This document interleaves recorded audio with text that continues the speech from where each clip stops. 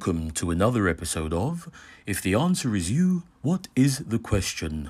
I'm your host, Lifey McLiferson, and today's contestant is Miles, a 35-year-old musician, and he's from Shepherd's Bush. Ooh. Miles describes himself as an old soul with a young heart, a subsequential byproduct of wisdom and angst, a self-proclaimed modern-day memoirist, a writer, and an encyclopedia of circumstances that people can reference and interpret however they choose.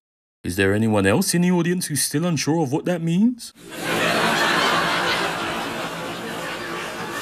Okay guys, what do you think? Shall we bring him on down and give him a chance to tell us more himself? Give him a big cheer. Come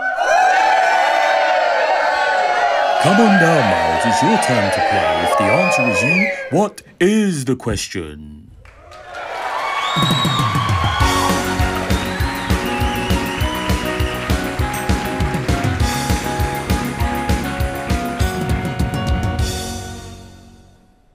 Question 1. Who is responsible for your happiness?